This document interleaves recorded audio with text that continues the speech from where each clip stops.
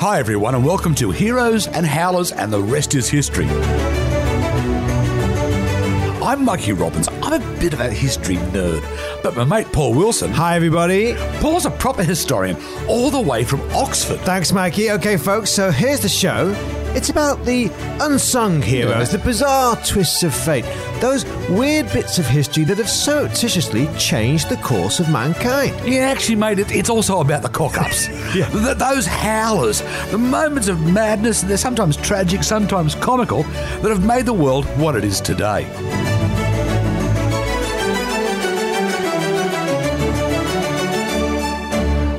Okay folks, welcome to the show. It's extra helpings time for Series 6, Episodes 1 to 3. But before we start, Mikey, you've got something you wanted to add from the April Fool's episode. Yes, mate, we've got to clear something up. It's about Tom Thumb. Because remember how an April Fool's joke gets mentioned in a Tom Thumb book? So people will say, well, who is Tom Thumb?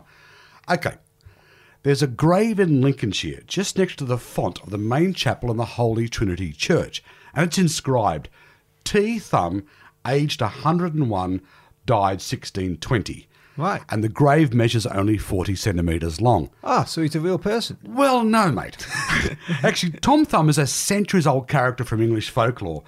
He first appears written down in satirical pamphlets dating back 2 decades before this. You've got William Faulkner's 1579, Heskin's Parliament Repealed. It's a fun read, that one. And Tom Nash's Pierce Penniless, His Supplication to the Devil. Right. He also gets a mention in Reginald Scott's Discovery of Witchcraft in 1584. He is portrayed as just one of these supernatural creatures and spirits used by servant maids as a way to frighten young children into behaving properly. Oh yes, that's how I remember him from the nursery stories I was read as a child. But he gets his own story for the first time in 1621 with Richard Johnson's The History of Tom Thumb. Right. Where old Thomas of the Mountain, a ploughman and a member of King Arthur's council, moans he wants a son and doesn't care if the boy is no bigger than his thumb. Enter Merlin, and 3 months later his wife gives birth to Tom Thumb, a mischievous tiny child with a few magic tricks. And look, his behaviour's so bad, for want of a better term, little Tom Thumb is homeschooled. And then he gets involved in a few buttock-related adventures. He falls into pudding batter and is almost about to be eaten by a tinker, only to be alerted to his predicament when the tinker farts. He's then swallowed by a cow and pops out alive from a cow turd. He's kidnapped by a raven, eaten by a giant, and then vomited out into the sea, where he is once again eaten, this time by a fish. The fish is caught and presented to King Arthur, where out pops Tom and his adventures continue. This is all about Tom Thumb. I've never heard of those stories before. And it is still considered to be the first fairy tale printed in the English language, which only goes to show that fairy tales were pretty wild centuries ago. So any parent that's complaining these days about the day my bum went psycho needs to go back a couple of centuries. Anyway, by 1686, Tom has crossed the Atlantic, most probably in verse form, and here we have the most wonderfully overtitled poem of all time. Just bear with me. Go on. Tom Thumb, his life and death, wherein is declared many marvellous acts of manhood, full of wonder and strange merriments, which little lived in King Arthur's time, and was famous in the court of Great Britain. That's the title. That's the title. By 1731, Henry Fielding, who you'd know of, he's written a play about Tom, and once again he's swallowed by a cow. But this time he actually reappears as a ghost. Now, the story we know today, that sort of turns up around about the middle of the 18th century, but it's predominantly Charlotte May Yonge in 1856. She gets rid of all the poo stuff and writes a version where Tom no longer plays pranks, turns his back on fairyland, and this Charlotte May, she now has young Tom declaring himself an honourable Christian. That's a typical Victorians. But that doesn't actually get us any closer to who Tom Thumb really was, does it? Well, back to that grave in Lincolnshire. Look, it's hard to say exactly who this Tom Thumb is, but local legend says it actually belonged to a small person who worked as a performer under the stage name of Tom Thumb. Now, that's the local legend in Lincolnshire. But there is one thing that is true. There's a famous performer from the 19th century. His real name was Charles Stratton. He was a small person, but he used to perform with P.T. Barnum under the name of General Tom Thumb. And with P.T. Barnum, he toured all over the world, even coming to Australia.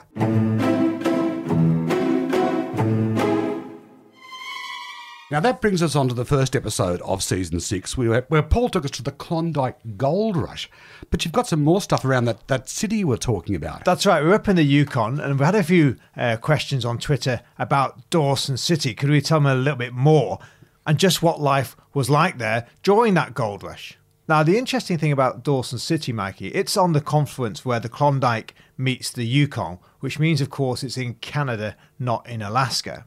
And that's important because it's actually very different to the US towns nearby, places like Skagway at the time, which were infamous for their criminal underworld. In fact, John Muir, who invented the first ever national park, he wrote of Skagway that it was a nest of ants taken into a strange country and stirred up by a stick. Not the sort of place you want to take your grandmother on holiday. But in Canada, because of course, with the Mounties, things are actually very different. Now, Dawson City gets its name from George Dawson, the director of the Canadian Geographical Survey. But for the first few decades of its life, it's little more than a couple of shacks. But things pick up as more traders and prospectors move into the whole Yukon region. And throughout this gold rush period, the guy in charge of the city is a guy called Colonel Sam Steele. He's part of the Canadian Mounties, and he's famed for his firm discipline and what the locals called the Blue Laws. And the way Sam Steele worked was, unlike in America, he allowed gambling and prostitution, but he would never let it get any worse. There was no real criminals, there was no robbery, and in fact the murder rates for a gold rush were very, very low. So this meant that when Dawson took off, when it started to thrive, it became quite an incredible place. Now, Front Street, which is the main street, the main drag if you like, it was lined end to end with these grand facades, Parisian style. They got mirrors, plate glass in all the windows. In 1898, it's actually one of the first cities in Canada to get the electric lights. They built this elaborate opera house, which reminded me of your Gregor McGregor story about always putting an opera house in a new colony. It's the ultimate status symbol for a new city. That's right. And with it, of course, came these great celebrity acts touring from the East Coast. They say that the wealthiest dance hall girls, there's one in particular, Daisy Devara, they would have belts made of gold dollar coins. And because most of the payments in the bars and the saloons were made with gold dust, there was so much accidentally spilt, you could profit by being the floor sweeper. Nice work if you can get it. And Mikey, we talked about the millions of dollars that were found in gold, and it does sound like they really did have a bit of a lavish lifestyle. We've got all sorts of stories of prospectors drinking champagne at $2,000 a bottle. And my favourite is a guy called Jimmy McMahon, who once spent over 28,000 Canadian dollars, which is $1 million in today's money, in one single evening. Well, that's pushing the boat out. And it seems, Mikey, in many ways, some things haven't changed, because I got a great tweet from a guy who's actually visited Dawson City, and he was telling us about a sour toe cocktail. What? Now, this is in Downtown Hotel's Sourdough Saloon in Dawson City, and you get a sour toe in your cocktail. The story goes there were these bootlegging brothers back in the Gold Rush days, and they get frostbitten, and both of them lose half their toes. But as a memento, they keep one of the toes, and they put it in moonshine to preserve it. As you would. That moonshine gets left behind a bar and rediscovered in 1973, and the Sourdough Cocktail Club is born. Okay, I've had my fair share of cocktails in my life, but I've never had a sour toe cocktail, so what's in it, mate? All right, the deal is, first you've got to pay for your shot of choice, anything you like, and then an extra $8 Canadian, and you get served by a toe captain. Now, these are the guys in the bar who know the rules, and what they do is literally drop a preserved toe into your drink for you to sip on. Yeah, so these are the rules, okay? You must let the toe hit your lips, but no biting, chewing, or putting the toe in your mouth is allowed. Not a problem. Swallowing the toe gets you a fine of $2,000. Once again, not a problem. But if you finish your drink and return the toe, you get to be a member of the Sourdough Cocktail Club for the rest of your life. Yeah, I might give that one a pass. But here's the strange thing, mate. I'm going to stay in Dawson City as well, but you're the one talking booze, and I'm going to talk archaeology. Okay, it's 1978, and Dawson City was getting a new recreation centre. Now, the bulldozers had broken ground, and when they did, they came across hundreds of reels of aged nitrate film. Some 533, obviously silent films, they were discovered. And these films have been shot in the years between 1910 and 1930, and they've been wonderfully preserved. because they were tearing up an ice rink, but in 1929 that ice rink was built over a swimming pool. Right. So the pool was drained, it was filled with landfill, and these films were just part of the film. Just part of the landfill. And as such, they were away from the light, they were underground, it was cold, and they were beautifully preserved. Now, enter a guy called Bill Morrison. He's a documentary maker. In 2016, he pieced together this incredible archival footage and gave us Dawson City Frozen Time. And you can still see this on YouTube. I really recommend you go and check it out. Now, Morrison said he'd first heard the story of the reels of this old film as an art student back in the 80s. But he said it was almost like an archivist folk tale. Yeah. But then he finds them. But he doesn't just use these films. He also manages to come across 200 glass plate negatives from the late 19th century from the famous Yukon photographer, a guy called Eric Hogg. A lot of those shots you know of the gold rush. Yes, Hogg. Those classic marching through the snow shots. Yeah, but guess where he found them? They found these 200 plates when someone was doing renovation in the 1950s and they were stuck in between the walls as isolation. Now, the films he discovered were not just reels that were shot in Dawson City, but also films that had just arrived there to entertain the prospectors. And from this, Morrison also tells some really interesting tales about show business in Dawson City. But my favourite one, there's a whole bunch of them, my favourite one involves a kid. A young boy who around the turn of the century went up there with his father. The kid's name was Sid Gorman. His dad was a prospector and a bit of a entrepreneur, shall we say.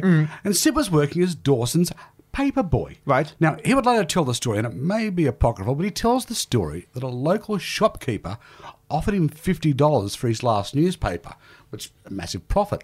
Right. But then the shopkeeper went back to his shop, and he would charge illiterate miners and prospectors to come in while he read out the paper aloud. So this Sid Gorman, he and his dad realised there's more money to be made in Dawson City and the Klondike by being a theatrical entrepreneur. They start putting on boxing tournaments, boxing displays and vaudeville shows. And that actually sets them up in the vaudeville business, which they take back to California when they also start moving into cinemas. And in 1926, Sid Gorman opens Gorman's Chinese Theatre, probably the most famous cinema in the world. Which brings me to my other Yukon-related story. Go on. Okay, the most famous film set in the Yukon, it's probably Charlie Chaplin's The Gold Rush. Well, mate, you have to remember, Chaplin shot that only 30 years after the Gold Rush. So it's still an actual living memory. Now, he was inspired by a couple of things. One was the photos like the ones we've mentioned by Eric Hogg. Yeah, people going up the Chilkoot Pass. Yes. The famous photo of all those pioneers heading up that snow-covered mountain. Plus, he just read a book about the Donner Party and their disastrous trip in 1846. Now, for those, you know what I'm talking about. Yeah, the Donner Party, they were on the Oregon Trail. They took a shortcut through the Sierra Nevada. Yep. They get snowed in. Eventually, they're rescued 4 months later, but only 48 survive out of the original 87. And the 48 who survived by eating the rest. Yeah, great source for comedy. But Chaplin had a brainwave. He thought, why not make a comedy about his tramp braving snow and starvation in an optimistic tale set in the Yukon? Right. It was actually filmed in the Sierra Nevada, and for 2 weeks, they had to recreate the shots of the prospectors struggling up Chilkoot Pass. Yeah, well, the prospectors, they were played by about 600 extras, mostly homeless people brought in by train from Sacramento. Yeah, okay. Here's where I've got to say a few things that people might disagree with. Maybe he was a genius. Yes, he was a genius. But Chaplin was not the most pleasant of human beings. In fact, production was difficult and made even worse by Chaplin's own, and let's be honest, criminal behaviour. Chaplin was having an affair with his co-star, Lita Gray. Right. She was under 16 and pregnant with his child. Okay, they married, but that didn't end well. But production gets shut down. Now, Lita was replaced with Georgia Hale. Look, as I said before, Chaplin was not the nicest guy. And this is often glossed over by film historians. Having said that, The Gold Rush is considered to be one of his finest films. It even won an Oscar nomination when it was re-released in 1942. Chaplin often said, it was the film he most wanted to be remembered for. It also made him over $2 million when it was released. Now, it's remembered for 3 classic scenes, and they mostly centre on hunger and deprivation. There's one where, in the eyes of a delirious fellow miner, a guy called Big Jim, Chaplin is transformed into a rather tasty-looking chicken. And of course, Mikey, that Big Jim, that's based on our hero from our episode, Skookum Jim, because he was the big, super strong guy. I didn't know that. And then there's another famous scene where Chaplin cooks up and eats his boot, with all the aplomb of a gourmet chef. Yes. But there is the most famous scene. It's probably the most famous Chaplin scene of all time, where he sticks 2 bread rolls on forks, tucks them under his chin, and does a cute little dance. Now, even if you're not a Chaplin fan, you probably might be aware of it from Johnny Depp doing it in that dreadful 90s rom-com Benny and June. Yes. Also, to The Simpsons do a tribute to it, where Grandpa Simpson does it. So, yes, this Charlie Chaplin scene is a classic. In fact, Chaplin's scene is so much of a classic that when they're showing it in cinemas, they actually have to stop the film when it's over so the audience can give it a standing ovation. And then they would often rewind it and show it over. Play it again. Again and again. Brilliant. Right. But here's the thing. Chaplin stole it. What? Yep. It was originally performed by Fatty Arbuckle, who Chaplin would have worked with, in the 1970 film The Rough House. And its invention is often credited to that short film's co-star, the wonderful Buster Keaton. In 1917? In 1917. Wow. In fact, there were rumours that went around that Keaton used to do the bread rolls on forks as a party trick to mock Chaplin's iconic tramp walk. Ah. And look, that may or may not be true, but the fact that the gag is stolen is just another thing about Chaplin that movie historians often just brush over.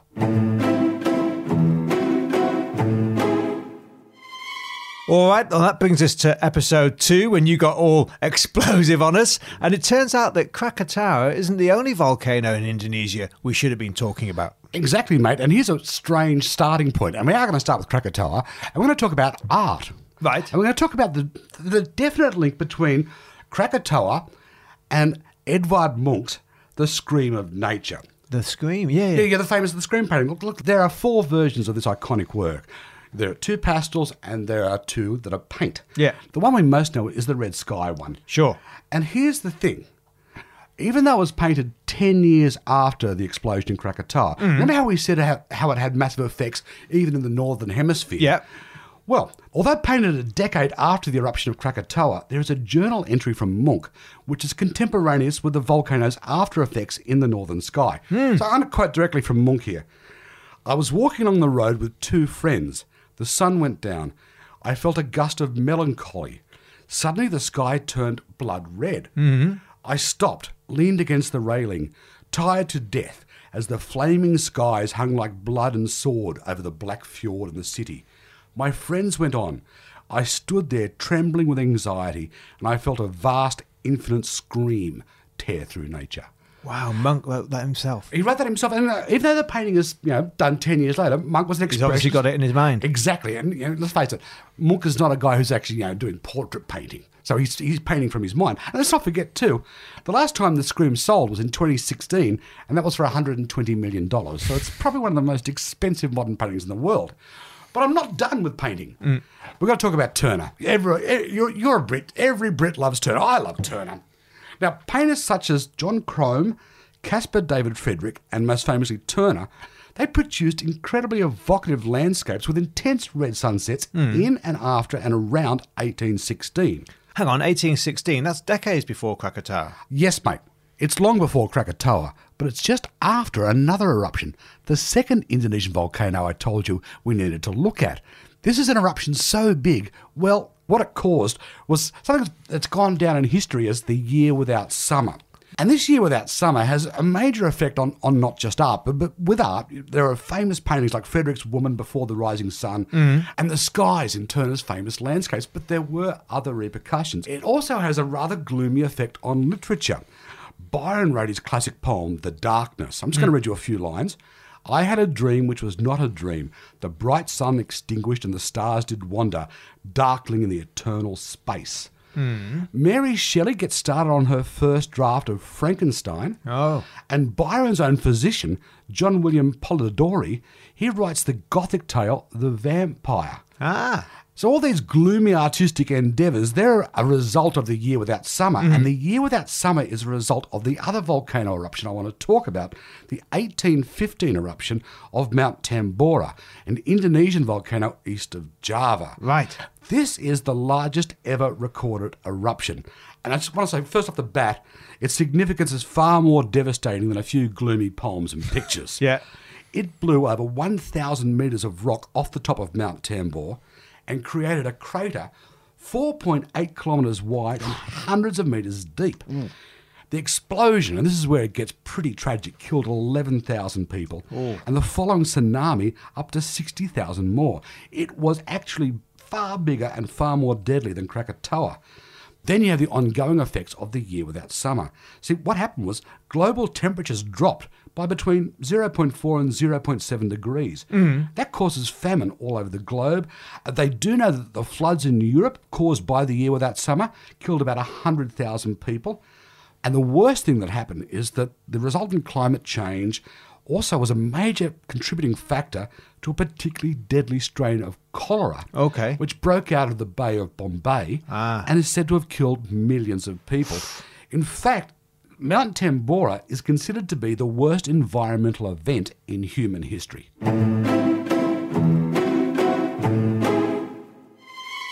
All right, folks, there you go. That's the volcanoes, and Mount Tambora is just east of Lombok and Bali, isn't it? Yeah, mate. And that brings us to our last episode, episode 3, which, of course, was the Flat Earthers. Yes, indeed. And also to having a bit of a dig at the Victorians and pseudoscience. Yes. So I've got a story here. It's actually from the start of the 20th century, but it has its roots in Victorian pseudoscience. It's about an American art dealer, a guy called Horace Fletcher. Now, Horace Fletcher was a large man. Okay, he was a really fat guy. Okay. He was so fat that in 1900, he was actually refused life insurance. But for some reason, he'd been reading about the great British Prime Minister, William Gladstone, a great Victorian figure, and he read that Gladstone had advised his own children, chew your food 32 times at least, so as to give each of your 32 teeth a chance at it. Okay. Armed with this thought and a bit of his own research, he lost over 40 pounds in what became known as the chewing diet. The chewing diet? Yes, mate, he markets it as the chewing diet, but also part of his marketing push is that he becomes known as the great masticator. Be careful. I know. In 1913, he puts out a book, Fletcherism, What It Is, or How I Became Young at 60. Right. It breaks down into sort of 5 basic tenets. 1, wait for a true earned appetite. 2, select from the food available which appeals most to appetite and in the order called by appetite. I don't even know what that means. Here you go. 3, get all the good taste there is in the food out of it in the mouth and swallow only when it practically swallows itself. Enjoy the good taste for all it's worth and do not allow any depressing or diverting thoughts to intrude upon the ceremony. Wait, take and enjoy as much as possible what appetite approves. Nature will do the rest. Now, he also says that you shouldn't be too happy or too angry when you're eating at mealtime. Look, the guy was not a medical genius, but he was fantastic at promotion. He becomes a prolific lecturer, constantly touring and amassing a devoted following. The people that followed him, they were called members of the Choo Choo cult. But it included people like Upton Sinclair, Henry James, and even John D. Rockefeller. Now, I said at the start this guy was an entrepreneur. His wealth and fame grew to a point where he was able to purchase a palazzo in Venice where he had both James and Mark Twain over as welcome guests. He was the Jenny Craig of his time, mate. A proto-Atkins. Mate, exactly, a proto-Atkins. He names the diet and he gets rich off the diet. Then there are some other weird things he says as well. Like he has this weird thing where you should tell children to examine and smell their poo from an early age as part of a healthy lifestyle. Healthy? Yeah, well, anyway. But here's the thing. You mentioned Atkins, right? Well, Fletcher's a bit the same. It's a fad diet. In fact, by the time he dies in 1919, he's already discredited and dieters have moved on to the next thing. All right, folks, so there you go. Any questions, any comments, just drop us a line on all your social media. Same as usual, your Twitter, Facebook, Instagram, whichever you prefer. That's right, and always the same handle, @TheRestIsHist. The Rest is Hist, and you'll find all that in the show notes. And whenever you're listening, don't forget to like, subscribe, comment. On whichever platform you happen to use, it's always great to get your feedback. Yeah, keep it all coming. We're having lots of fun out there, lots of extra stories. And maps. There's always more maps. Right, which brings us to next week. And next week, Mikey, you're chronicling something close to every Aussie heart, the history of the invasive species. With a bit of Shakespeare on the side.